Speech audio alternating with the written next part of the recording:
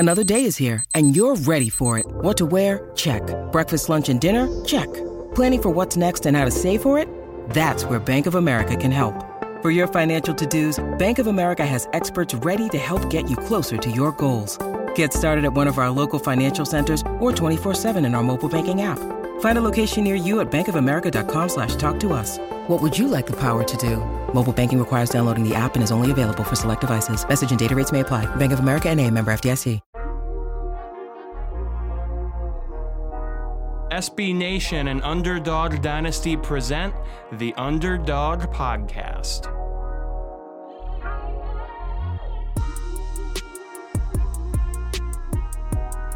Welcome to another edition of the Conference USA Underdog Podcast on UnderdogDynasty.com, SB Nation's home for G5 football.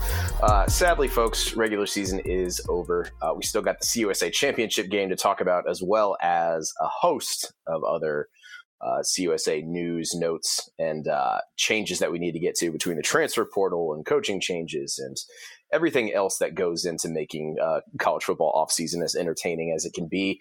And then we've already got some bowl games lined up, as crazy as that seems. The regular season ended literally 2 days ago.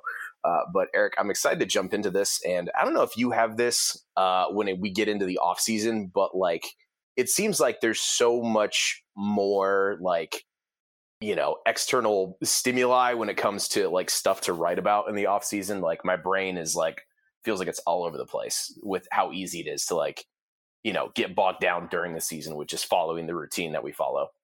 Yeah, it's very difficult to kind of transition from that routine of, all right, trying to keep track of every game, players and stats and records and all those things that happen throughout the course of a season. And then trying to switch to now it's like, what do I occupy my mind with? So no, I can definitely understand that it's challenging when, you know, there's so much exertion and energy focused into being, informed on everything that happens in the season. And now it's a weird spot. Totally. And we're getting into the point too, where CUSA is changing in so many different ways. We're getting teams added. We're going to see some major coaching changes coming up.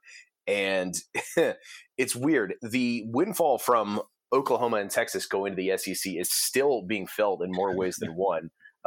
Notably with Lincoln Riley, you know, making a bolt to the West Coast for that USC job, with, of course, the rumor being he was just really, you know, upset with the idea of Oklahoma playing in the SEC. And, you know, it's wild to think that Oklahoma really made that decision to switch conferences and really shake up the entire FBS landscape as a result. And like their coach didn't even want to go. I don't know. That seems like such a major oversight on the fault of their administration. But I mean, to bring it back to CUSA, like things are going to be very different in a couple of years here, and even, you know, in the next couple of weeks. Yeah, Joe, really quick. And listen, you're 100% right. In terms of Conference USA, things over the next few years are going to be completely different.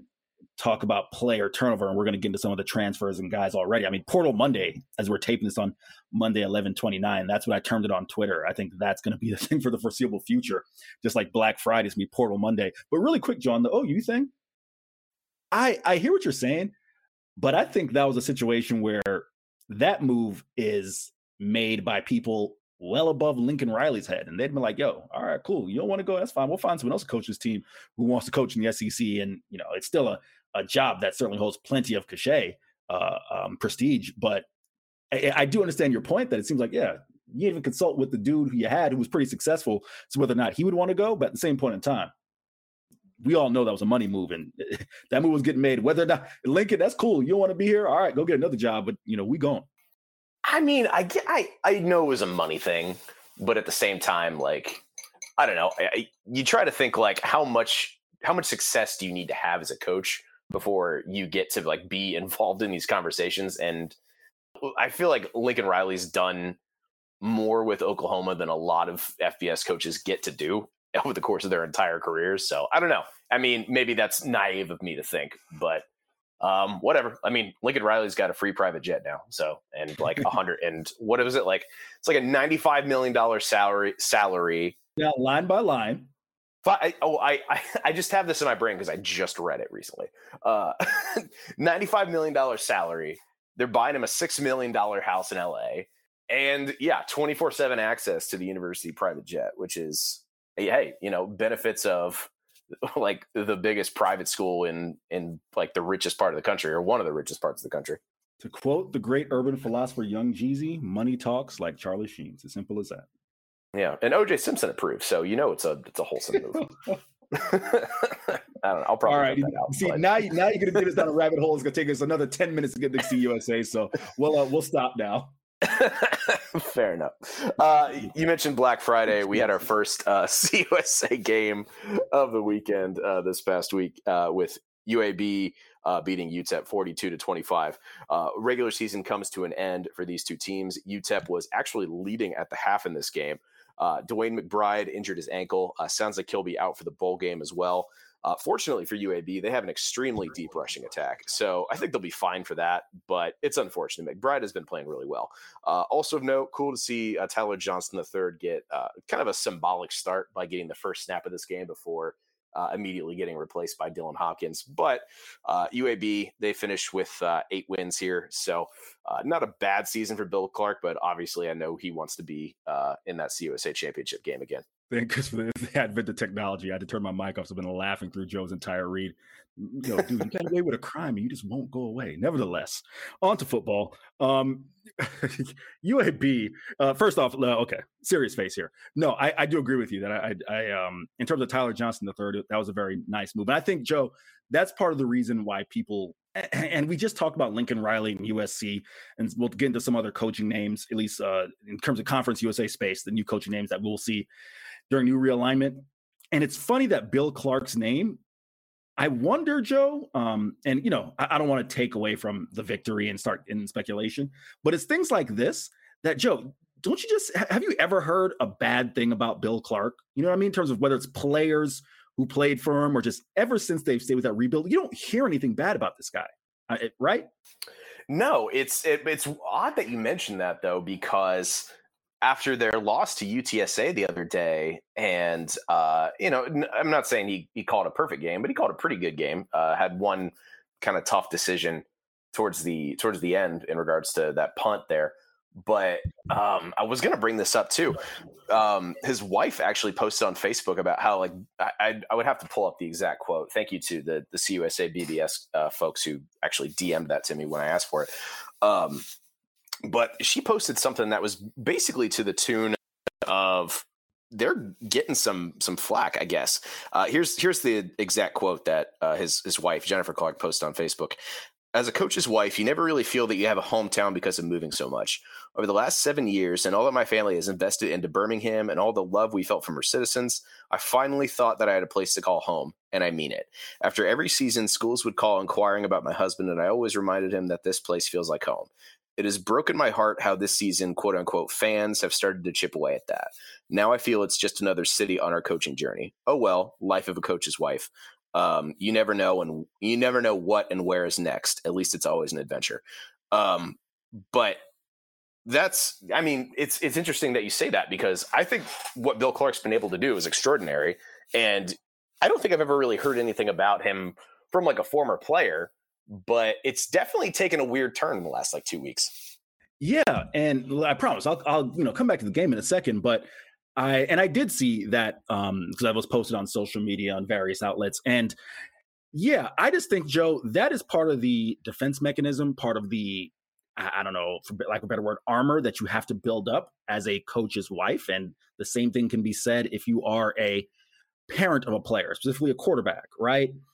Things are going to happen.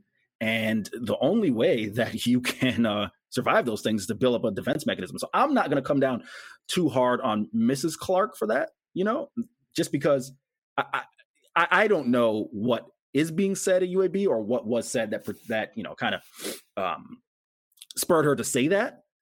But I don't read too much into it. And I'm not trying to dismiss her feelings. I just think that's just part of the armor that when you let that down and you feel like you're part of a community, and then all of a sudden you start seeing that first little inkling of like, oh, well, I guess it's just business as usual. Posts like that happens. I don't read too much into it in terms of, my POV. And quickly on the game, because, we did get sidetracked, or at least I sidetracked the podcast as I normally do. It was nice to see Tyler Johnston get that first rep. The reason I brought it up again, it's just, I think it just goes to show why players love playing for Bill Clark, and you just don't hear anything but nothing but, love and adoration in terms of the job he's done at UAB and staying through the entire process. You talked about the fact that DeWayne McBride got banged up a little bit. Definitely interesting to see what his availability is, but they have always had really since Bill Clark brought that program's come back, a deep backfield with Jermaine Brown, Lucius Stanley getting total 220 yards and 4 touchdowns from the run game. From the UTEP side of things, what I find interesting is I am kind of curious, Joe, how this season will be viewed by Miner fans. Listen, 7-5 and 4-4, again, that is a drastic increase from where this program has been playing football over the past really 4 or 5 years, half a decade. Is there part of it that feels like, okay, we got 7 wins, what's next? I guess I just wonder in my mind how this season is going to be viewed because, again, you look at some of the early wins and they were against competition that's left a lot to be desired. And then you look at some of the way that some of the losses they had down the stretch and you wonder to yourself, at least I'm wondering, are fans going to, think, is it fool's gold or is it something you can really buy into? Because now that you have a 7-win season, they'll qualify for a bowl. You're going to want that next step, right? So to me, in my mind, I'm wondering, is the next step beating a UAB, a UTSA, a premier team in the West while taking care of business? Or is it conference title or bust? Excuse me, division title or bust. I'm sorry.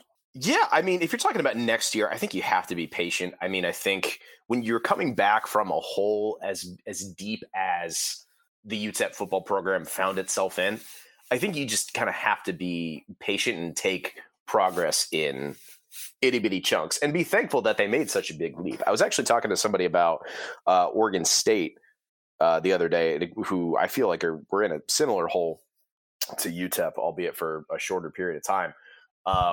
But they just got to, I think they just won 8 games this season and were like right in line for the Pac-12 North until the last weekend here. But, I mean, they're in a highly competitive division within CUSA, which in and of itself is a pretty competitive league. So, I mean, I think you just kind of have to take this season for the victory that it was and focus on not regressing. I think in time, if you allow Dana Dimel to continue to build on what he has and continue to develop guys like Gavin Hardison and Wadley and bring in more players who fit that kind of mold, then I think we'll be fine. I'm a big proponent of you have to let coaches specifically, you have to allow them time to build the kind of program that will be successful, unless there are other factors that show they just don't know what they're doing. And I think we've seen that scenario in CUSA a couple times over the past 5 years or so. But with Dimel, I think he's demonstrated that he has this program on the right track, and I think they just have to kind of lean into not regressing now that they've gotten to the point where they have a winning season under the belt. No, I would completely agree with you there, right? And that's kind of tough. It's funny, we talk about this all the time in terms of programs, and we'll talk about FAU in a while. We saw what a regression is, right, in terms of them competing for conference titles and now, where they're at. So I think that's a fair point about UTEP. It doesn't necessarily matter who you beat. I guess that's left for, interpretation, open to interpretation. But it can't be a regression back to the 3-2 1 win season. So that's a fair point. We'll go ahead and move on then to Marshall and Western Kentucky. Western Kentucky wins this one 53-21, kind of a tale of two halves. In the first one, we saw Marshall control the ball and the clock to take a 14-6 lead into the half. But then in the third quarter, Bailey Zappi woke up. The Tops outscored Marshall 47-7 in that second half. Zappi finishes this day with 328 yards and 4 touchdowns. So this means that WKU takes the East, and that sets up a matchup with UTSA in the Alamo Dome later this week, which I think we're all very excited about with how evenly those two teams are matched. Yes, I will admit I did go on the podcast last week and say that Marshall would win. I had a feeling, but listen, the feeling that I should have had was just how much that offense, that Western Kentucky offense, has been firing on all cylinders. And quite frankly, Joe, you've talked about it, and I got to give you, as the kids say, got to give you your flowers. I haven't seen very many people really opining and pushing Bailey Zappi as a Heisman candidate, and you've done that for a while now, and it's almost criminal how just underappreciated and underpublicized the season that he's having is. And it bothers me as a fan of college football as a whole, but especially someone who covers G5 football, because, and I think we talked about it last week, it just kind of plays up this divide between, Power 5 football and Group of 5 football. But nevertheless, in terms of the game, listen, for Western Kentucky, like I mentioned, they've been riding a hell of a hot streak. Really, in the early part of that season, they faced some tough opponents and had to figure out some things in terms of playing enough defense to win games, to give their offense enough chances. And also, in terms of the run game, they had to figure out ways that they were going to get enough of a rushing attack to extend drives and, produce those opportunities for Bailey Zappi, who broke the Conference USA record for most touchdown passes in a year. So congrats to Bailey Zappi, and congrats to, really the whole team. Tyson Helton, I wrote about it in my 3 Things in Conference USA. This win, 7-5 would have been nice, considering it would have gotten to a bowl game and been a return to a winning season, considering the way things went last year. But this is really the justification of making the entire the shift in offensive philosophy to Zach Kittley and Bailey Zappi. This win really justifies it. And listen, like you said, I think we're going to be in for a shootout. I think Western Kentucky is actually listed right now as a favorite against UTSA, which is a little surprising. Maybe prisoner of the moment, given what happened to the Roadrunners this week, but should be for an exciting game. Yeah, and I've spent plenty of time talking about Zappi and his Heisman campaign over the last few weeks, so I won't go too long on this. But the fact that he and the other Houston Baptist transfers and Zach Kittley have been so effective at Western Kentucky and have the stats to back up just how effective they've been. The fact that they're not getting more awards love and more Heisman love, I'm not surprised by it. If you remember in the thing I wrote examining Bailey Zappi's Heisman case on the site last week, I kind of pointed out that, just how rare it is for G5 players to be, in the running for Heisman finalists. There's only been a handful that have even finished in the top 10 in voting in the last 20 or so years. And even prior to 2000, it was even more rare. And I think there's like the last G5 player to win the Heisman, or at least the last player from outside the Power 5 to win the Heisman, was Ty Detmer from BYU in 1990. So, and the fact that air raid quarterbacks notoriously rarely get the praise that they deserve for the stats they put up. So I wasn't surprised, and I'm still not surprised by the lack of recognition there from more national media types. But it to me, it's still indefensible. I think Zach Kittley kind of put it best when he was talking to the press this week. That award is really meant for the person who, or for the player rather, that makes, the biggest, is like the central piece of their team and has the stats to back it up.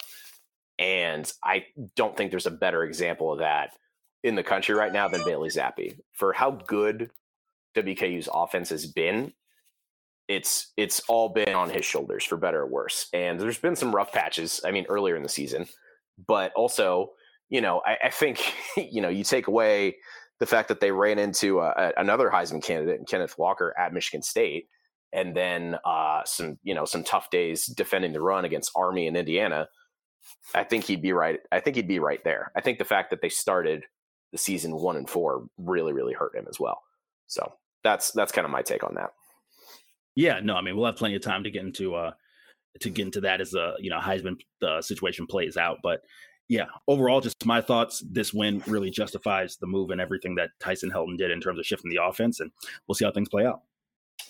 Yeah, and hopefully, Western Kentucky fans can appreciate the type of performance this was and how rare this kind of comes up. So I'm interested to see what the next few months hold for that football program. But we have North Texas beating UTSA this past weekend. Nobody saw this result coming. If you say you did, you're lying. UNT completely dominated this game. Mean Green forced 3 turnovers. Ika Ragsdale. I'm so sorry if that's not the correct pronunciation. Turned in a fantastic day. Scored 2 touchdowns and ran for 146 yards. And then you had DeAndre Torrey, who ran for another 108 yards and 3 more touchdowns. So UNT get to 6-6 and finish the regular season bowl eligible. I think it can be argued that this run saved Seth Littrell's job. There's clearly, he clearly still knows how to win games. I really don't know what happened to them in those first few games, other than just really having to adjust to the fact that you're not a quarterback centric offense anymore. And then UTSA, no more perfect season for them. And they need to do a better job of a lot of things in this USA Championship game. And in particular, they've been really bad against the run the last 3 weeks. Yeah. Joe, it's interesting you talk about Seth Littrell and what kind of happened. I kind of sum it up as easily as this. Their defense showed up. They stopped allowing 40 and 50 points a game. Yes, they certainly were. They certainly were trying to find, and develop that new offensive identity. I think that really developed last year when they had Oscar Attaway, Trey Siggers, and DeAndre Torrey.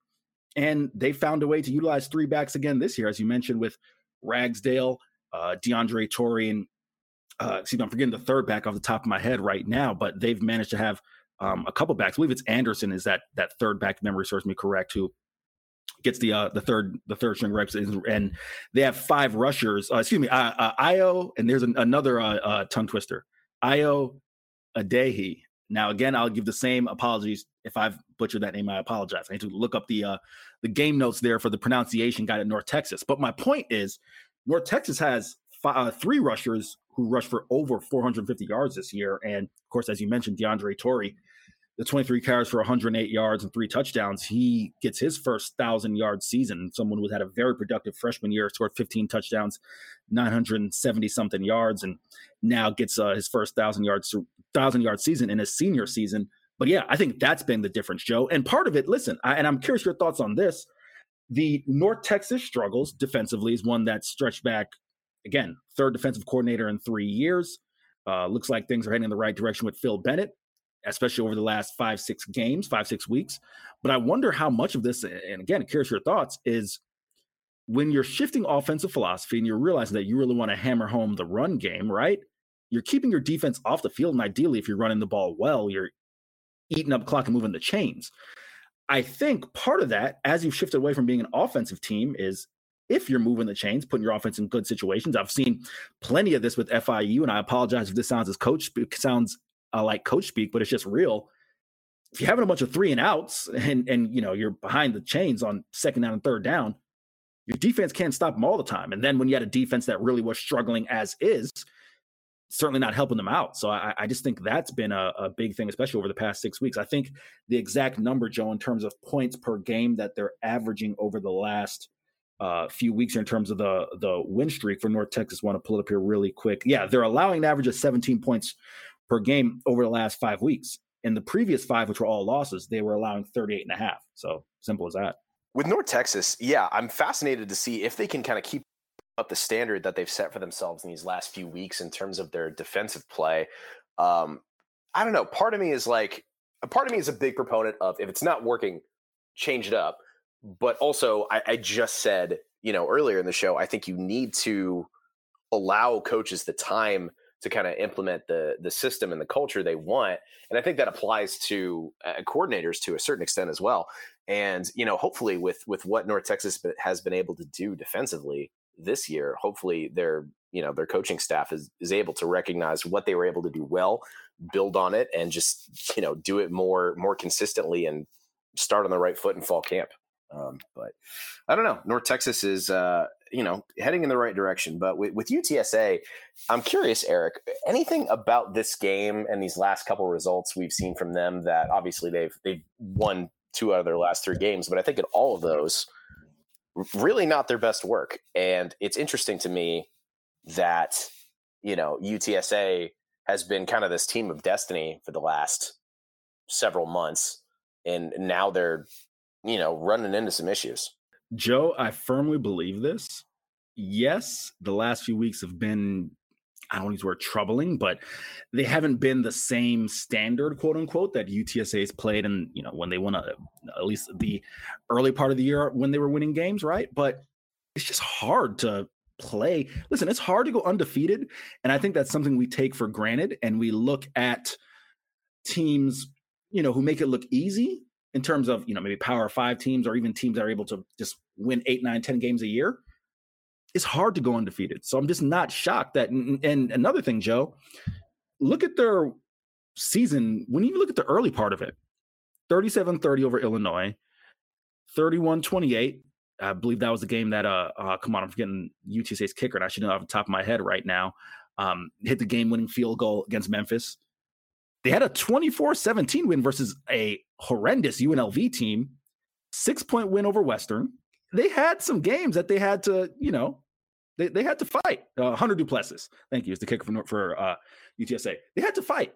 So by all means, this has not been, them blowing out teams by 40 points. They're not like, the 0-1 Hurricanes that just was dominating everybody by 50 every week. So I think you have to take that into consideration. Also, it's just hard to do it for 12 weeks in a row. So I guess the positive thing in my mind, if you're a UTSA fan, you want to take a positive takeaway from this, is it happened this week instead of next week. Because in my mind, I think you get the bigger letdown if you don't win the conference. Yeah, no, it's true. So, I mean, anything can happen on Friday this week. I'm excited to see what happens there. And then we had Rice beating Louisiana Tech 35-31. Rice gets a 4-8, which is their best record since 2015. And, we'll talk about what that kind of means for the program in a second. But on the Tech side, Bulldogs finished their year with 3 wins. And obviously just prior to this game and after we recorded last week's podcast, we find out Skip Holtz out as Tech's head coach after prior to this year, 7 straight bowl game trips. And then obviously this year was the last straw, I guess. I have to admit, I didn't see that coming. I thought Skip Holtz had built something pretty strong in Ruston there. So I don't know. I mean, I think some things had to change. I think this is kind of a sign that the Louisiana Tech administration know that, there's a lot of things that probably need to change if, the whole conference realignment situation of the last 3-4 months has taught them anything. But I don't know. I feel like replacing Skip Holtz should have been lower on that list than it turned out to be. But ultimately, I know folks have high expectations for that program, and 3-9 is not where they expect to be. So, Joe, sometimes I tend to answer your statements in the form of a question. I'm going to do so here. If I told you that blind taste test here, you're going to have a 64-50 record over 9 years. You're going to make 8 consecutive bowl games, 8 out of 10. Would you take that? If I'm a head coach, I think I could do a lot worse. But yeah, is it 7 or 8? I counted 7. 1, 2, 3, 4, 5, 6, 7. I counted 7. It's 7. But 7 of 9. 7 of 9. Sorry. Yes. Okay. No, it's all right. Yeah, I mean, honestly, I think we talked about this in the summer, actually, when we were previewing Louisiana Tech. I think a lot of more spoiled fan bases, the Alabamas, the Ohio States, the Georgias, et cetera, would look at that kind of record and not be too impressed. But on the other side, I think there's even more, significantly more fan bases from the G5 and even the P5 ranks and the FCS ranks that would look at 7 straight bowl games and kill for that. So, I'm not saying Louisiana Tech is making a bad decision here. I'm saying it's they're saying like they're done with this level of success and really want to try to elevate so that they don't get left out of the next round of realignment, I think is what's going on. But all in all, I don't think Skip Holtz has done badly. I think just the expectations have been made so high by playing in an era of, several future Hall of Famers with Saban and, et cetera. Saban and the rest is kind of the general theme of the last 20 years of college football, isn't it? But anyway, yeah, I mean, I don't think Skip Holtz is a bad coach. I think he'll be fine going to coach somewhere else. So yeah, okay. So that kind of bleeds into my second point. And forgive me, Tech and Owl fans. The only thing I really got on this one was the fact that Skip Holtz is gone and Mike Bloomgren is coming back. Not that I am advocating for either or. For one, either way or the other. My second question, and I'll make sure to merge this with the Rice point, Joe, but I want to make sure it's a clear distinction. I think this is a byproduct of what I'll call the UCF of Group of Five football, right?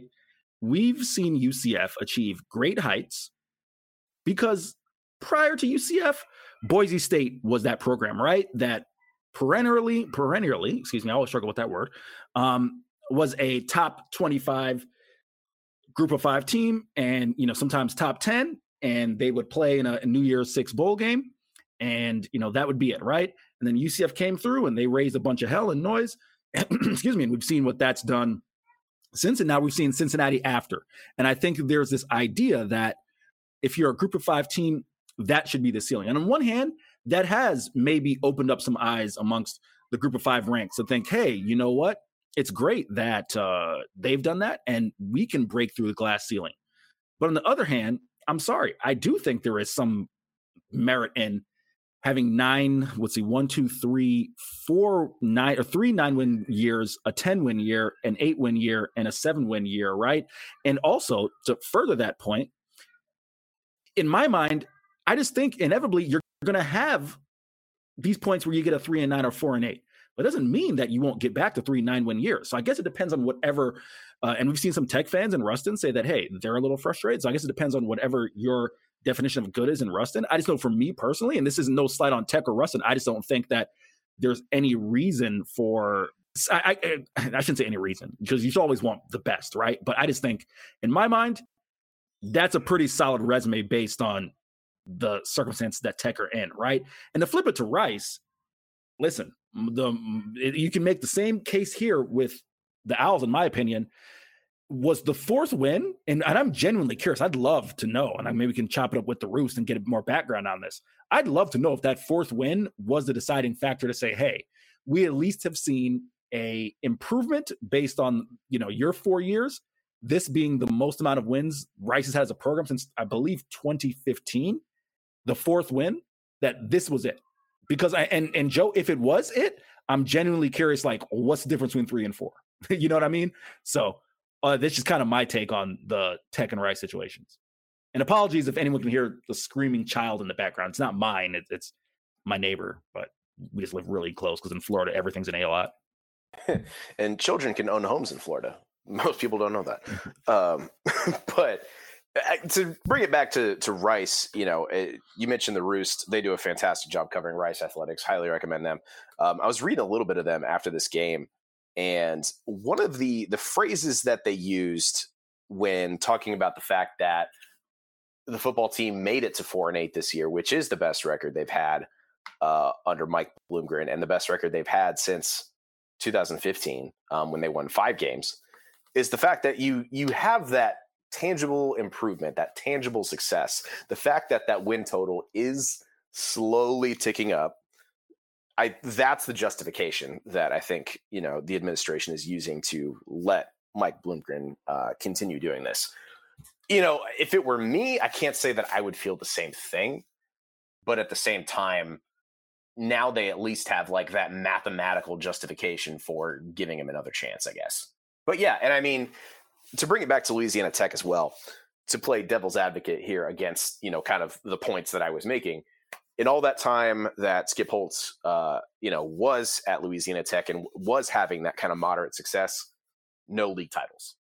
And when you're in a conference with coaches like Bill Clark, Jeff Traylor now Charles Huff, Tyson Helton, Ricky Ronnie, like, if you're not going to prove that you can, win trophies, then I can see why people would be frustrated by that. But also, sometimes that just happens. Skip Holtz has won a lot of games, and I still didn't see his departure coming here. Yeah, I mean, it's one of those things. To put a cap on it, I'm never going to say a fan base should be complacent, right? Because I can speak again as someone who graduated from UCF.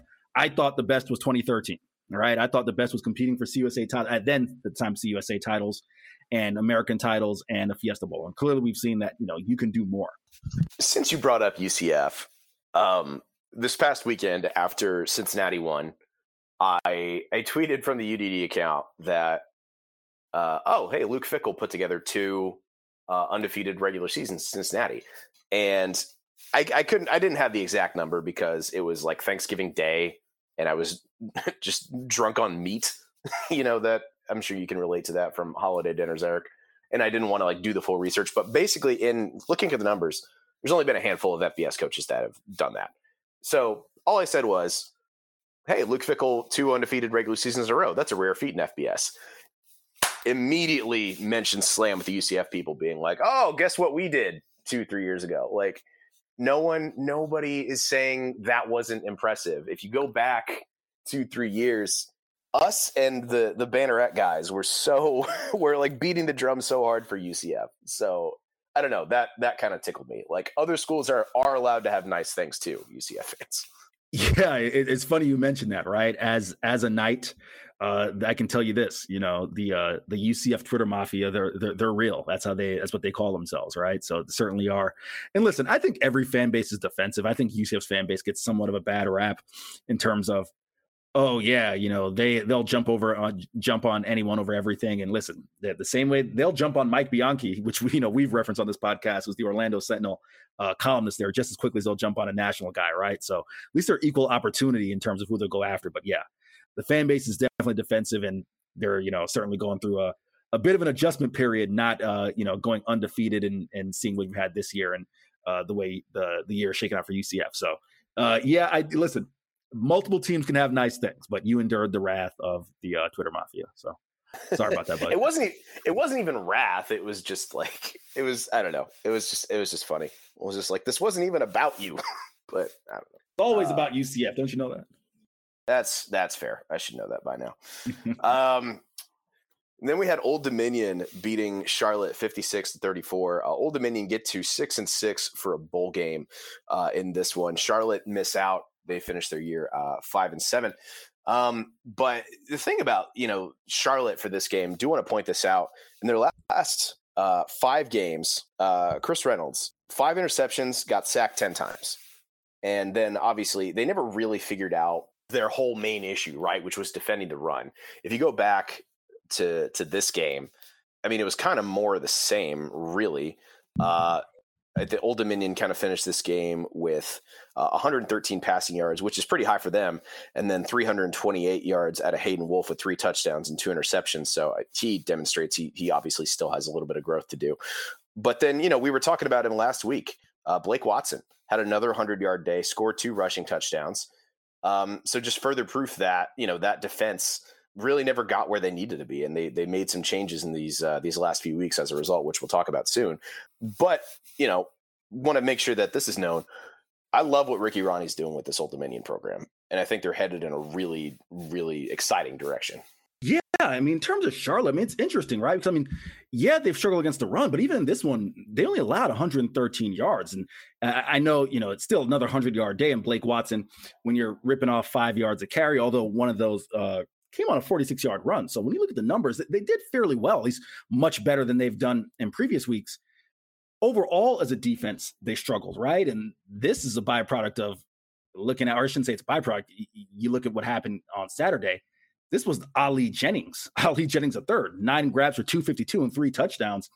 He almost was able to reach 1,000 yards on the year. And coming into this game, I think he was something like 320 or 330 yards shy of that. So this was a byproduct. And we'll get into, as you mentioned, the offensive corner situation at ODU. We'll get into the defensive situation at Charlotte. But Hayden Wolf, I don't want to, go too long here, but listen, I thought Hayden Wolf did enough to establish himself as the guy based on the way he played down the stretch of 2019.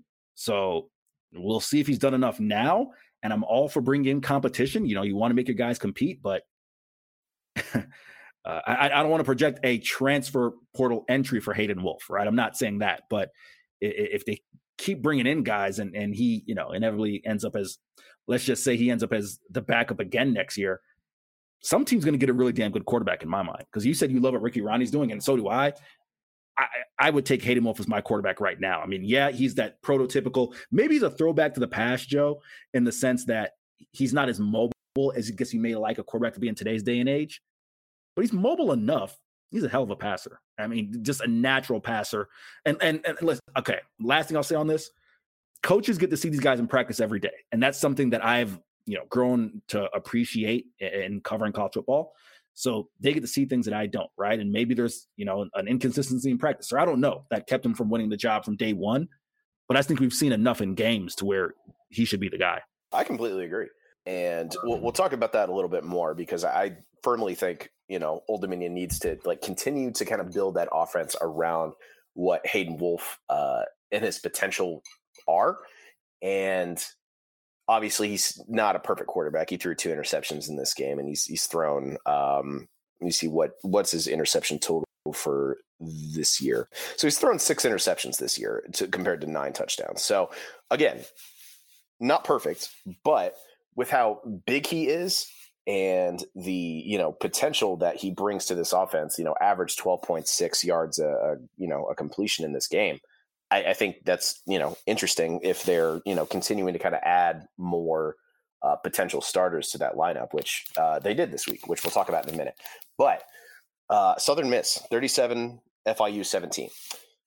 Superback Frank Gore, 68 rushing yards, 2 rushing touchdowns, 81 passing yards, and 2 touchdown passes.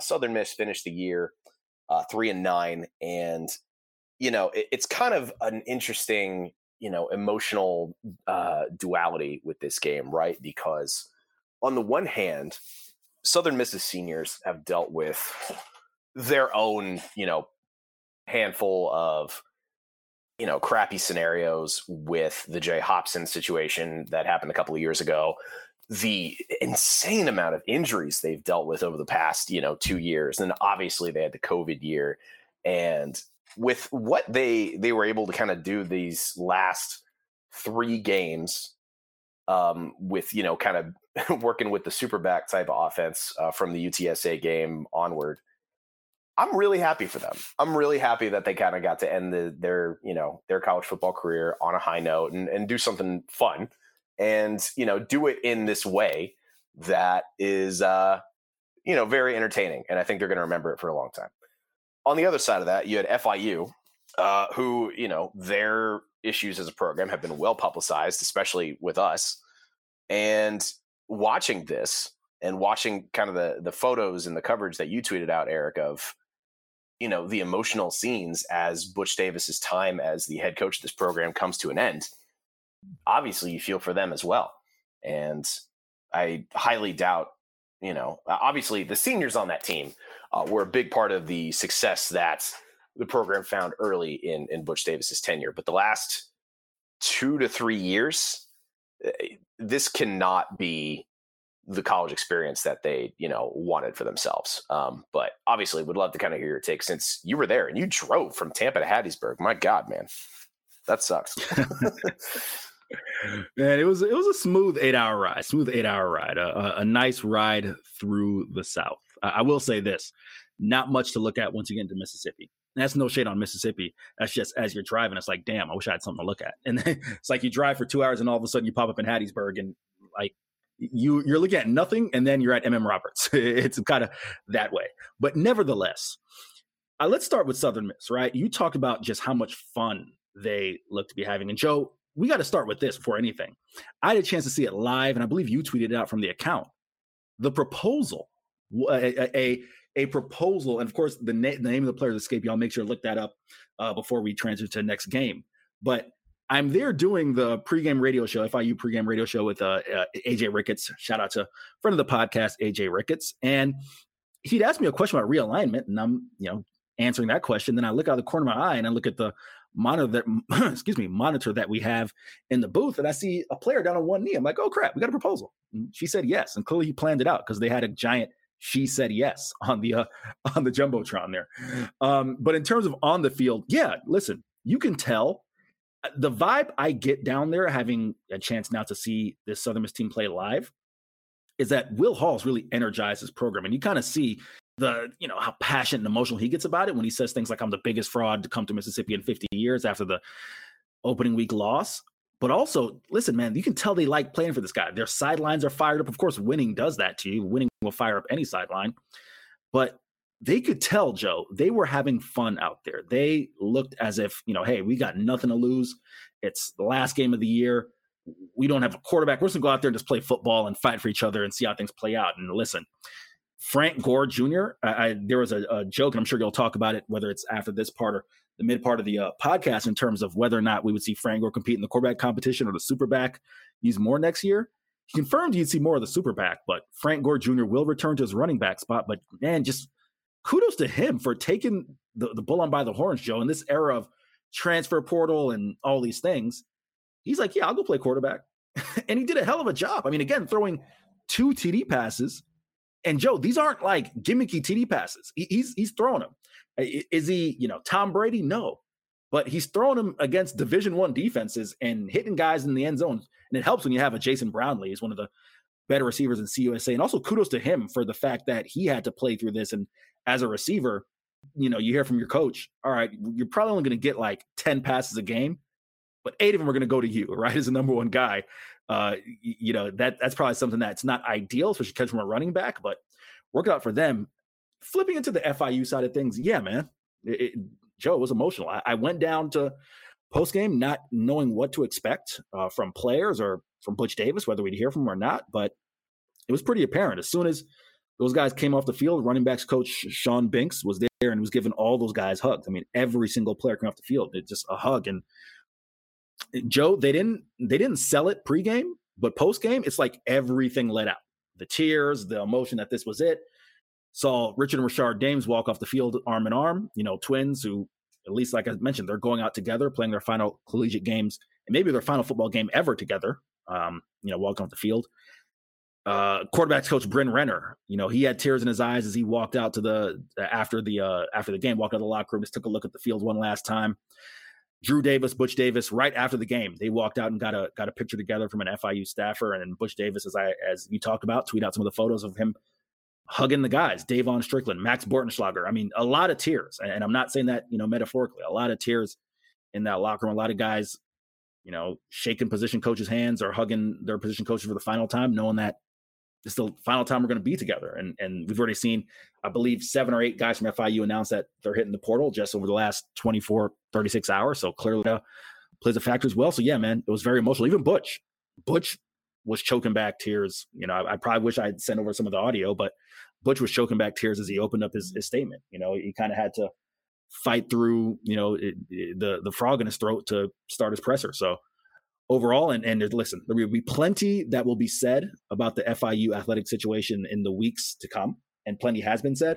But for me, I just thought that game was about the seniors and the players as a whole, everything they've been through, and the fact that group together. This is the last link for FIU fans to the 17 wins in 2 years, the 3 consecutive bowl games. When that bus pulled off from M.M. Roberts Stadium, that's the last link to what was, the most successful 3-year stretch in program history.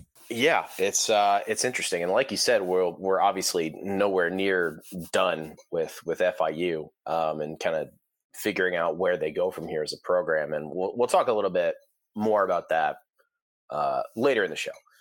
But I do want to end on this. You mentioned Will Hall and kind of his personality, and I'm genuinely excited to see where he goes as a head coach, because he does seem like this kind of guy that you want to play for, and his humility that he kind of brings to this position, and the fact that he calls himself a fraud. But I mean, he took this team that had no quarterback and was able to that very easily could have just been like, well, we're screwed for the last 3 weeks of the year. And they played some of their best football, of the last 2 years. So, Will Hall, you're not a fraud. You are, you're a coach, buddy. I'm sure you know that. But at the same time, putting Frank Gore in this spotlight, and I want to, give him some love too, because I think it's very easy for people like us to assume that, this kid who's the star of this, University of Miami legend, his dad had a really solid pro career. It's very easy to kind of let that go to your head and be like, what? I got to play quarterback now? I don't need this. But he stepped up and he throws a heck of a deep ball. And if you kind of watched his, media availability after the game, he talked about I live for situations like this. I want the ball. I want to do everything I can to help the team succeed. And that's very cool to see. I'm excited about the future of Southern Miss football, but for the love of God, they have to stay healthy. Yeah, got to stay healthy at the quarterback position. We'll talk about the future of the Southern Miss quarterback situation in the middle part, but yeah, they got to do that. All right, to wrap up the recap section of the show, FAU 17, Middle Tennessee 27. So MTSU get to 6-6, so they're also bowl eligible. Also, Rick Stockstill's 100th win with the program, so milestone for him. And we know for a fact that MTSU are going to the Bahamas Bowl on December 17th. Which we'll talk about on a later show. But what really put this one away was a strip sack that turned it into a defensive touchdown by Jordan Ferguson. And FAU finished 5-7, no bowl for them. And, real quick, just before we kind of get into the future of the FAU program, which is, going to be probably a little bit of a downer, I do want to talk about Jordan Ferguson and that play. And then also just, I forget when it was in the game, but at one point MTSU ran that jumbo package to score and kind of, elongate that lead. Eric, why are fat guy touchdowns so great? Why are they so entertaining? Yeah, Joe. So I think the reason we love big man touchdowns, right? In terms of, we had two of them in this game. Jordan Ferguson, he gets the touchdown there at the end of the game in terms of, the forced fumble, and is able to, make his way to the end zone, 71-yard fumble return. But then also the game-winning touchdown scored by Zaylen Wood, 6-yard TD pass, the big defensive tackle, Joe, that's another big man touchdown. 6'1", 270 redshirt freshman from Georgia. I think the reason we love big man touchdowns are because the average person on the couch thinks that, oh man, I can do that, right? And again, you're not that athlete. Your 6'1", 270 build or your 6'2", 310-pound build is not the same as the, collegiate athlete or NFL athletes build. Or especially when, I love when I see guys who are like, oh, yeah, NBA players are all kind of whatever. Like, dude, you got guys who are 6'8", 250, 260, just doing the things they do. So don't get your athleticism confused. But I think that's why you love big guy touchdowns. And of course, everyone loves a big guy celebration. But I think it's a relatability factor that you're not 6'6", 280, 2% body fat of Myles Garrett, but you can be that big guy and score. At least you think. Yeah. Oh man. I had one, I played offensive line in my playing days, and I had one in practice, and nothing in my life has ever lived up to that moment. I've been chasing that dragon ever since. It's a special moment as a fat dude. But then let's talk about FAU a little bit. In the aftermath of this game, we saw a lot of Willie Taggart's players kind of defending him on social media with all the talk of him potentially getting the boot. I think that counts for something when your players are so quick to defend you in a public setting. And I think that, that speaks to Willie Taggart's ability to build programs. And we've seen him, do that at Western Kentucky, South Florida, et cetera. That being said, if we're going off of gut feelings, Eric, I'm thinking Taggart's days at FAU are numbered because the bar was set so high, frankly, by Lane Kiffin. Obviously, FAU have a lot to do with financially, so no guarantees until they actually announce something. But not the year that anybody really envisioned for FAU, finishing at 5-7. Yeah, in terms of for FAU, you talk about Willie Taggart's ability to build programs, right? And that's one thing.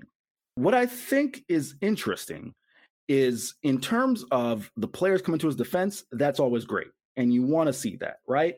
But what I think you do have to take into account is we talked about regression earlier. And you have to think that this is a clear regression for FAU from where they were as a program. Now, the question is, and I think this is something that is being talked about and speculated amongst people who are in FAU circles, is was the talent at FAU that Lane Kiffin left over, essentially the question is, was Willie Taggart handed a, Ferrari, or was he handed like a Mazda? And I'm someone who drives a Mazda, so I'm not hating on a Mazda.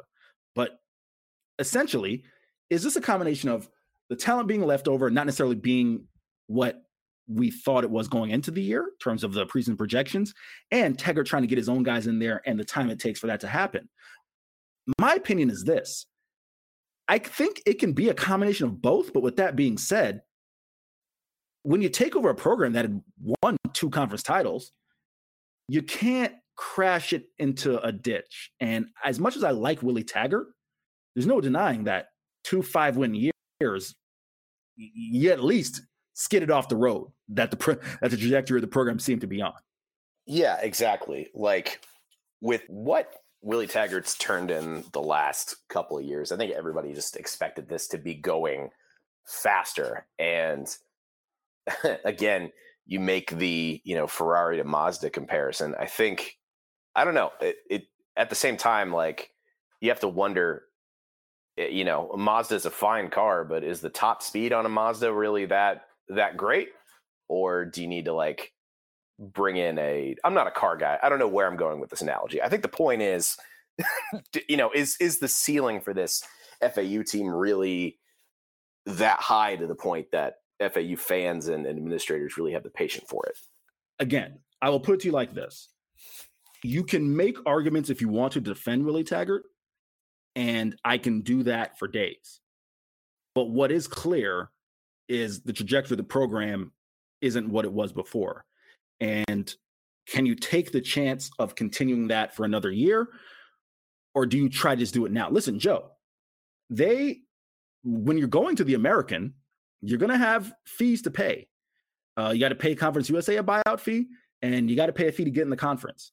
And I think that could make a difference. It really could come down to whether or not they can find the money to say, hey, we'll pay your buyout and goodbye. Again, it's an interesting situation. And like I said, you can make the case. You can try to make an argument for bringing Willie Taggart back. But do you decide just to cut ties now and say, hey, we don't like where we're going and we're going to cut bait? We'll see what happens. Yeah, that we will. All right. Speaking of staffing changes, let's jump into some news and notes for this middle section. Old Dominion obviously had a pretty good year this year at 6-6. I think better than a lot of people expected them to be. If you look at just Conference USA stats for this year as a team, scoring offense of Old Dominion, middle of the road. As a passing offense, middle of the road, kind of. They were 10th. So I guess that's more towards the bottom. But, my point is, I didn't see a staffing change for Old Dominion coming. But lo and behold, offensive coordinator Kirk Campbell has been fired, let go from the program, which is interesting to me. I would think you would want to take what you have started to build here at Old Dominion and keep going with that staff. I mean, again, they weren't perfect, obviously, but I don't know. I found it pretty odd that they made this decision coming off of, like they don't even know if they're going to a bowl game yet. They're eligible, but obviously, one Conference USA team is more than likely going to get left out. So it's odd that they made this decision. What do you think, Eric? Yeah, listen, again, as I talked about when I was talking about Ricky Rahne and Hayden Wolff, I'm not in that locker room. So I can't sit here and say what motivated Ricky Rahne to make this move. And when I read the piece from David Hall, don't think he really offered up any comment besides wishing, his former offensive coordinator best of wishes. Joe, when you look at the season for ODU, you can draw a clear line of demarcation that this offense improved as a whole once Hayden Wolff took over as quarterback. And I say that because the now backup, DJ Mack, that was Ricky Rahne's guy who we brought in, right? And of course, in conjunction with his coaching staff, sure, it's not just, it's a group thing. But when you look at the offense that Ricky Rahne ran at Penn State, it's one that is predicated around having a quarterback who can move a little bit. Don't have to be Michael Vick, don't have to be Lamar Jackson, but one who can at least move the pocket. That DJ Mack can certainly do better than Hayden Wolff. And DJ Mack did show some level of proficiency being a passer at UCF in very, very small sample size. And he's a Norfolk guy, and I can understand, he's highly touted coming out of high school. I can understand, like, hey, I want to scratch the surface here, see what I can get. But again, Joe, I don't know how deeply you look at the passing numbers or really the offensive numbers as a whole. DJ just wasn't getting it done as a passer, and it probably stymied things in the run game as well when you're able to keen on one aspect of your offense. But to bring it back to Rahne and offensive corner situation, that's the guy you brought in. So it's kind of confusing, surprising, bewildering, I guess, that this move was made. given just the level of success that the offense has had since the move to Hayden Wolff was made. And then also, and this is something that I think you can't overlook, is the fact that this would be Hayden Wolff's third offensive coordinator. Excuse me. Well, yeah, next year will be his third offensive coordinator in 1, 2, 3, 4. Holy crap! Is 5 full years? Hayden Wolff was just a freshman. 2019 he was a true freshman. 2020 they didn't play. 2020, so 4 years. Okay, so third offensive coordinator in 4 years, and again third quarterbacks coach as well. That's just a lot of turnover at a very important position. And I think, especially after having talked to so many FIU players who their one complaint was the number of voices they heard in their position room and how, what that does to your development when you're trying to learn different techniques and different methods and different, from different voices. That's something I think to be aware of. Now, again, Ricky Rahne knows what he's doing, right? And he's in charge, and he certainly got the team in a bowl game, and those are all great, or potentially bowl eligible. Potentially in a bowl game is all great things. But the move is curious. So my thoughts there. Yeah, I don't think a lot of people realize when you play a position like quarterback, your mechanics are so important, and you really don't want someone messing with your mechanics if they're working, right? I think it kind of goes the same with in sports like tennis and golf, where so much of what you do comes from your core and the way that the weight of your body transfers power from one limb to the other. To your point, you don't want somebody messing with that so consistently. It's weird that Old Dominion would continuously make these changes. Now, that being said, I think the rest of the pieces of this team are really solid. But I don't know. If I had to pick one thing that I really don't like about what Old Dominion's doing right now, it's the constant changes. But on the note of their quarterback, Old Dominion gets some added depth in that position this week with the transfer of Brendan Clark, who comes in from Notre Dame. He is going to be a junior, or rather, I believe he has 2 years left of eligibility, 2 or 3, because he was a freshman at Notre Dame in 2019, played in 2 games, only had 1 completion, which was a touchdown for 22 yards. And then in 2020, only played in 1 game, and then didn't play at all this year. So I believe that gives him, with the COVID year, that should give him 2 more years. But anyway, we just kind of got done talking about what Old Dominion's quarterback room looks like right now with Hayden Wolff. And then DJ Mack is done, correct? He has eligibility left. He has eligibility left? Okay. Yes. So you have him in there, and then you add Brendan Clark, who obviously we really don't know what he's fully capable of at this level because he hasn't played, but it's going to be interesting. I feel like you wouldn't transfer from Notre Dame to Old Dominion if you were just going to be were confident you were just going to be a third stringer. You know what I mean? So it's going to be interesting to see how that shakes out, but I'd be surprised if Hayden Wolff wasn't still QB1 come opening day of 2022 here. We were talking earlier in the show about Charlotte's issues defending the run this year and just kind of the effect that some poor defensive performances had on their overall record this year. Taking some steps to alleviate that. If you go back and look at the changes that Football Scoop reported this week, defensive assistant coaches Brandon Cooper and Eddie Hicks have been relieved of their duties within the Charlotte football program. Cooper, of course, was the co-defensive coordinator. So hopefully this seems like it's going to be a step in the right direction for them, because obviously this is a part of the 49ers game that really needs to change moving into a new season. Yeah. In terms of defensively with Charlotte, as you mentioned, they have to improve. And, we've had Will Healy on this podcast. He's a guy who certainly cares about players. And I don't have any doubt that applies to his coaches as well. Or his staff, I should say. Definitely got to be a tough move to make that decision. But as you mentioned, it's clear that defensively they have to improve. Defense has been an issue for them, even going back to 2019. I mean, they were really an offensively driven team. So they'll have to change, especially as we talked about early on, in the podcast in terms of the recap. run defense, one of the worst in all of FBS football, and then really secondary. And of course, it doesn't help when you lose guys like Alex Highsmith and Ben DeLuca and others, but they got to find a way to get more production there. Staying on the defensive side of the ball, let's talk about Rice.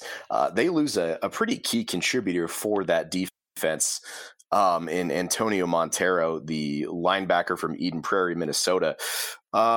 He's going to go somewhere as a grad transfer, but had 201 tackles, 16.5 for loss, 2 sacks, an interception, and a forced fumble during his career at Rice.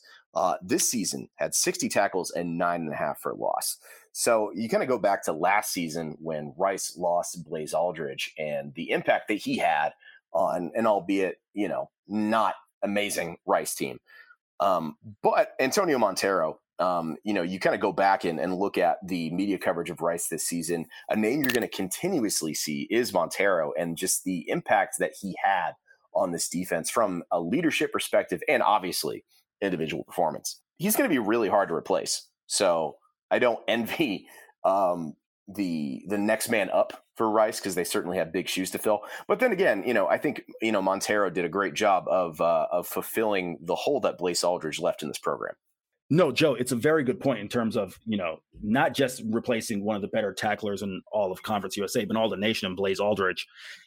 Antonio Montero, guys like him and Trayshawn Chamberlain and others really stepped in. And I guess the concern, if you're a Rice fan, is this has been such a defensively driven team. Losing guys like that hurts, and we've seen them have other transfer portal losses, such as Aldridge and guys like Calvin Anderson on the offensive line, who's now, I believe, with the New York Jets still. So that's going to happen. You're going to have guys who produce at this level and are going to go elsewhere, and Montero certainly has his opportunities. But yeah, especially for a team that's been so defensively driven, can't afford a ton of losses there. So yeah, Rice needing some defensive firepower to hopefully get to that all-important 5th win next year, but we'll see. And then moving into some good news for some future CUSA candidates, New Mexico State and Jacksonville State made some head coaching moves recently to kind of hopefully elevate their program to where they want it to be. New Mexico State, they get former TCU assistant and former Minnesota head coach Jerry Kill.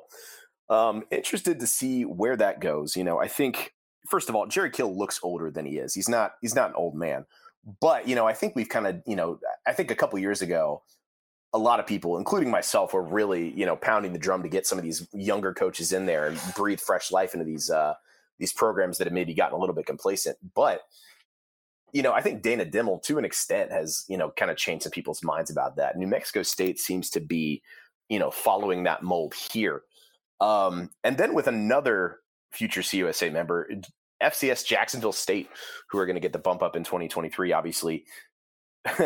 Former University of Arizona head coach and probably most famously University of Michigan and West Virginia University head coach, Rich Rodriguez. He's the new Jacksonville State Gamecocks coach. Going to be introduced at a press conference on Tuesday. I'm very interested to see what he does. Obviously, Jacksonville State has done some cool things. Didn't really put together the most successful year after beating Florida State, of course. But I think Rich Rodriguez obviously has never really been able to do anything quite on the level of what he did at West Virginia, because, man, were those some fun teams. But I think if he's gonna, start kind of rebuilding his head coaching profile, I think this is the place to do it. And obviously, I don't think I mentioned this. He spent the last couple years as the offensive coordinator at Louisiana Monroe, where he was actually coaching his son, Rhett Rodriguez, who thankfully, by the way, recovered from a really serious chest injury earlier this year. So happy to hear he's doing better. But Eric, some interesting developments with some future CUSA members this week. Yeah, Joe, I'll keep it short and sweet on my end.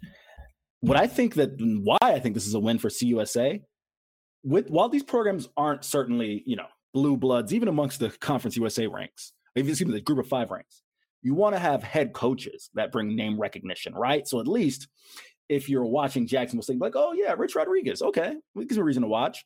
Or even a Jerry Kill, it's a name you've heard, right? So I think that in itself, these are all small victories, but victories nevertheless for the league.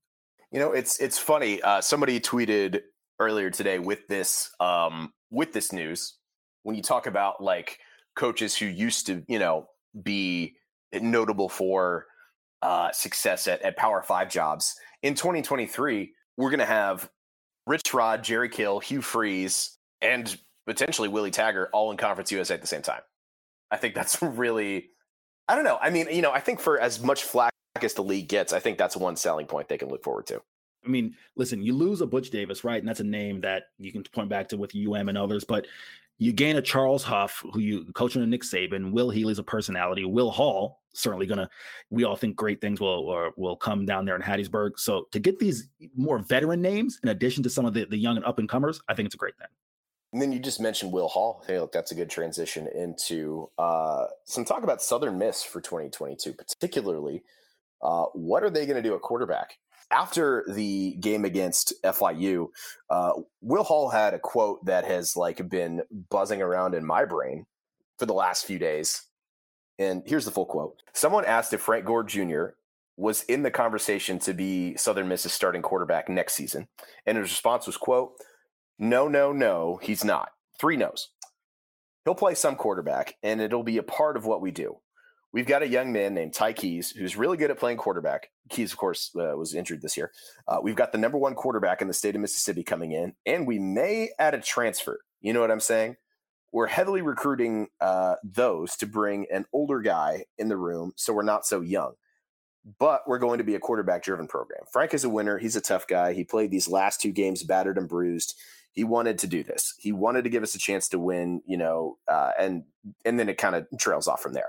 But the point being that Will Hall is really looking into the transfer market to maybe get, not necessarily a QB1, it sounds like, but he really wants someone with some significant playing experience to come in with this group that has been, really has just not had the opportunity to kind of get meaningful minutes as a D1 quarterback yet due to all the injuries and everything else surrounding the Southern Miss program the last 3 years or so. So I am fascinated to see how Will Hall seizes this opportunity.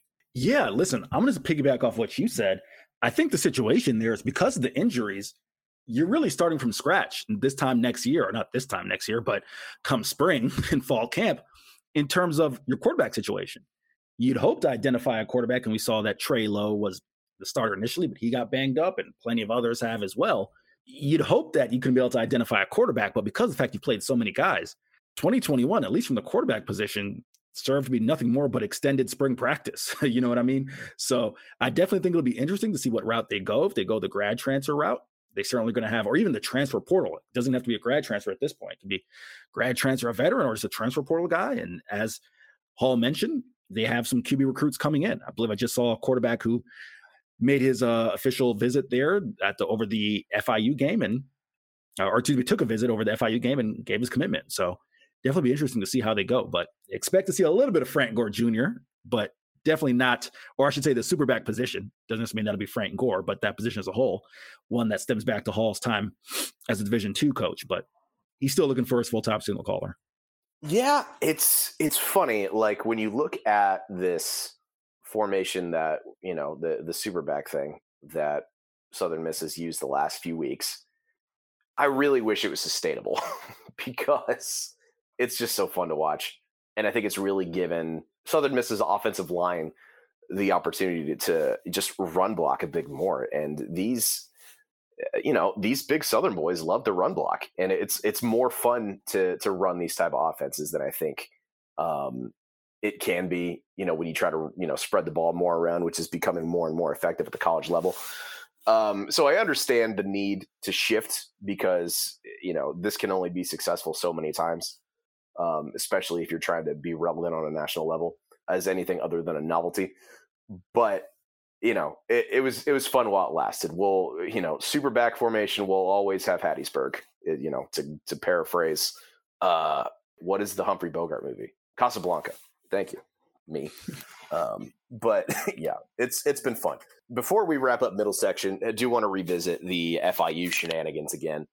Over the past couple of days, we have seen FIU, a soon-to-be former defensive coordinator, Everett Withers, kind of make his frustrations with the program known. There's so much of this that I don't even know where to begin, really.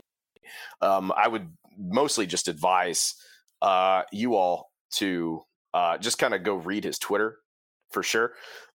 It's at EVERETT_WITHERS. And, to start, it basically sounds like there has been Eric, I'll happily let you take the lead on this, but where do you want to start with Everett Withers kind of airing his grievances with the FIU administration on Twitter over the last couple of days? Yeah, I mean, it's it's been Everett Withers.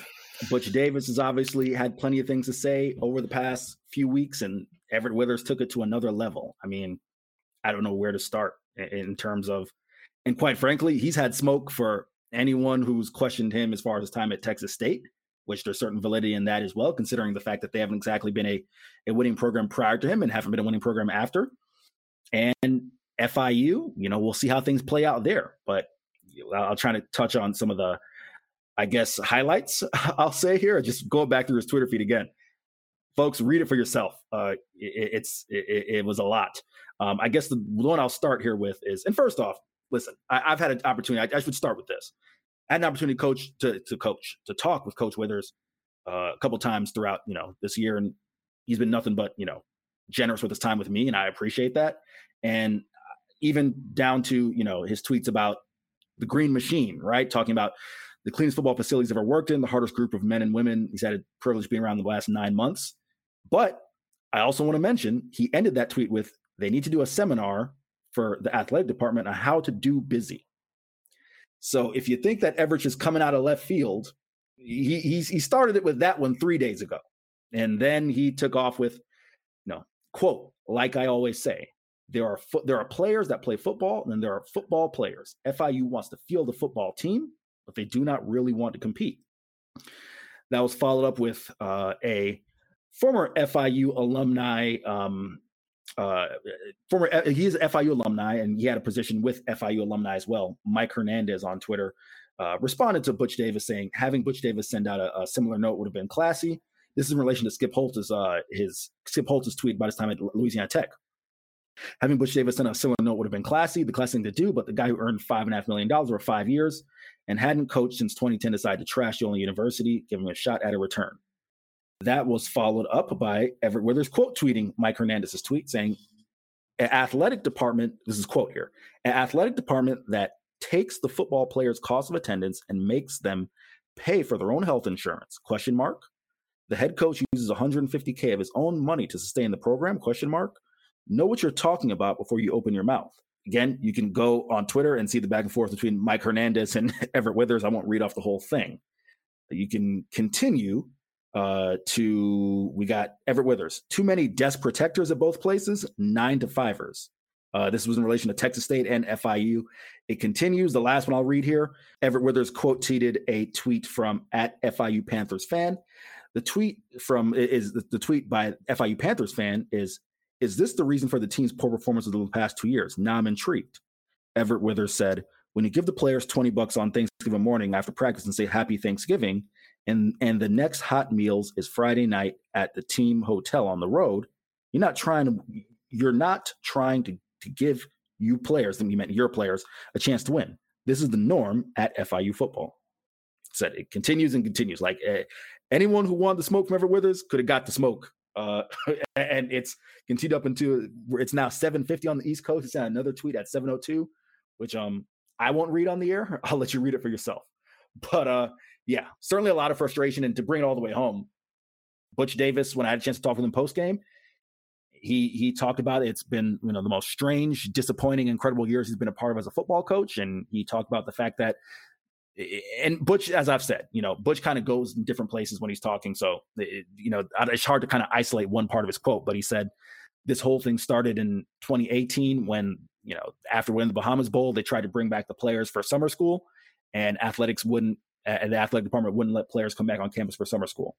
I haven't reached out to FIU Athletics for comment on that yet, but there have been some people who have said that this is a practice that stemmed back to previous years. So there's that, but yeah. A lot of frustration and I think to cap it, Joe, a lot of the emotion that you saw from that locker room post game, a lot of it stems from there's a belief from players and coaches in that locker room, and again, reach out to FIU Athletics for comment. We'll see if they respond. There's a belief from a lot of those guys that the program was undermined, and the reason why they are at the point that they're at right now is because of said things. So I've written a lot about it. I'd recommend, checking out my piece in terms of Butch Davis, the amount of recruits they lost, recruits that they had signed and who are no longer with the program from specifically the 2018 and 2019 seasons, to kind of provide another side of things. Of course, Butch Davis and others would probably say a lot of the athletic deficiencies play a part in why those recruits aren't there. So plenty of read if you're interested on the FIU situation as a whole. This Eddie Hondel guy on Twitter that has been pretty active in responding to Withers, is he an employee of the university in some way? So Eddie Hondel, and trust me, Eddie Hondel would not care if this was in the podcast. Okay. The Shule Bowl podcast that I actually do, his son David is one who co-hosts it with me. But Eddie Hondel was, how can I describe this? He was one of the former big wigs at FIU. I don't think he worked in the athletic department, but he was one of the people who helped get football really started at FIU in terms of laying the foundation. And he had some position with the. How each team, when they're building a football program, they have people who are these are our power people in the community who are going to help get this thing off the ground. Mm-hmm. He was one of those guys. But he's not an employee of FIU. And I don't think he's been part of the alumni. I think it's with the Alumni Association in an official capacity. I don't think he's been there since 2013. He had a falling out with Pete, and that is that. But yeah, that's who Eddie Hondel is. And still very much beloved by any FIU fans. I mean, he's got the nickname Papa Panther. Everyone knows Eddie Hondel.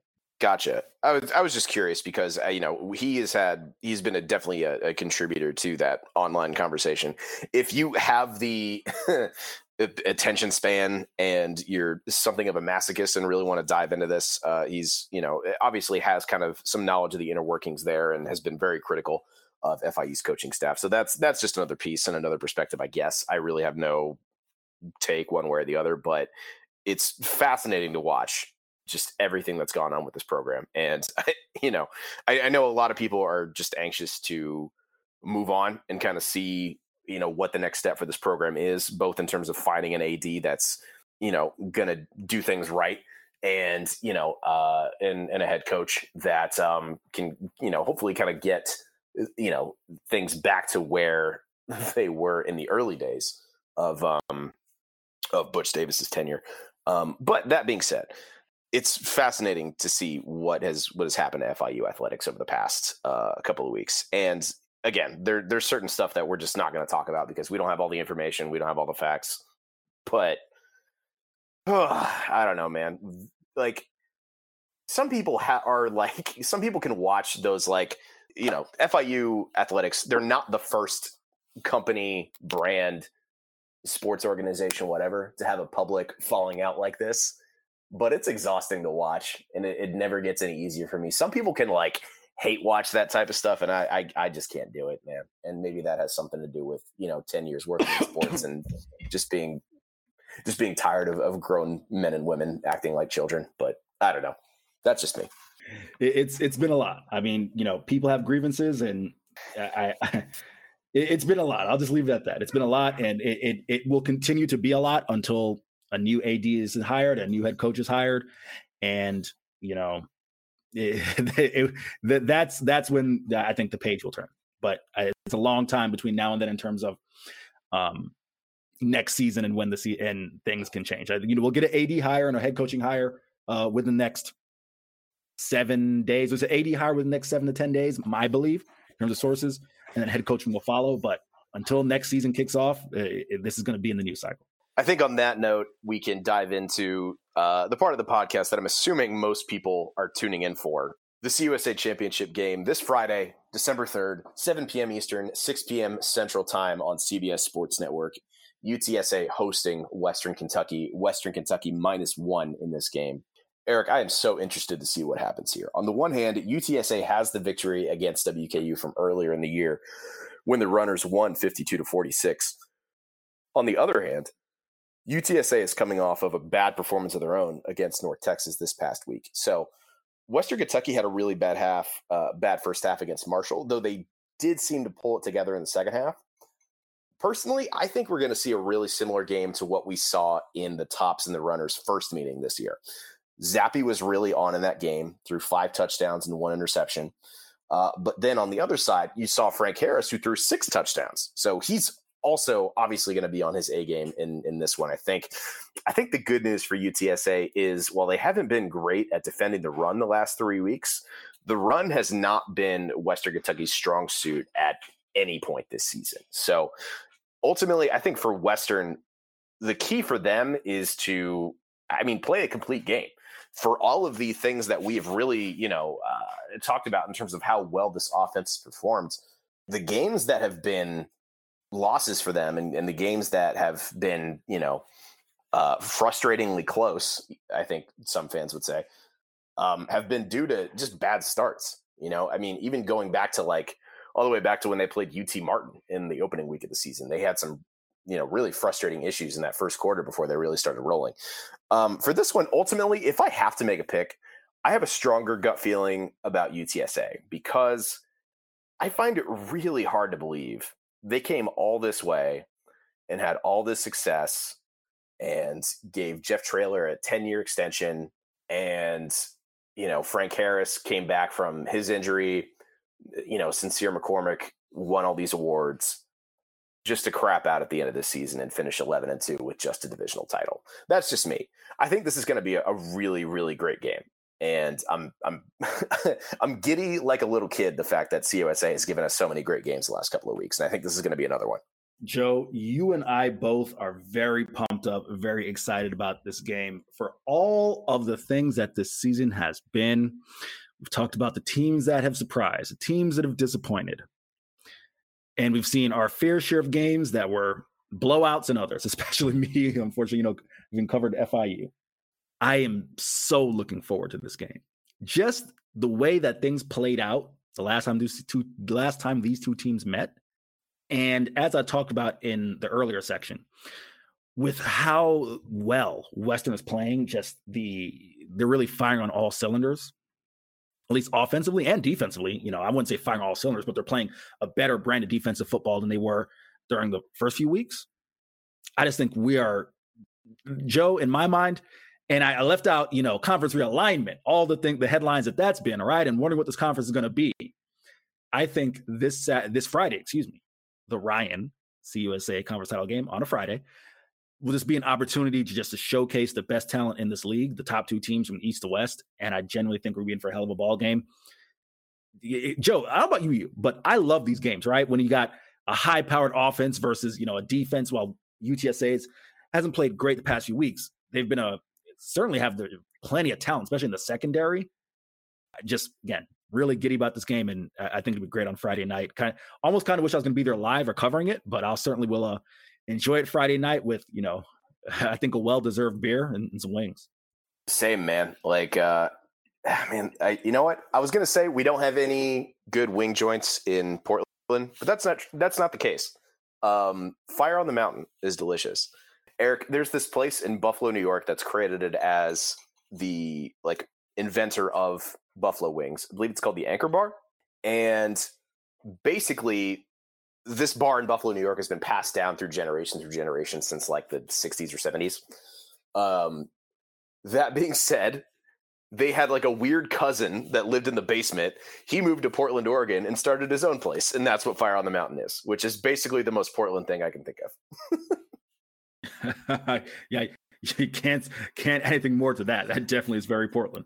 All right. Excited to see how the CUSA championship game plays out. And then obviously we have Middle Tennessee already slated for the Bahamas Bowl on December 17th. We'll talk about that probably in the next episode, along with any other bowl confirmations that come in the next few weeks here. But we'll be back next week to talk about any new news, any transfers that get confirmed, and we'll end the podcast on this. Pete Thamel reporting LSU is expected to hire Notre Dame's Brian Kelly as the school's next head coach. An announcement could come as early as tomorrow. Yeah, I don't know what the hell that's about, but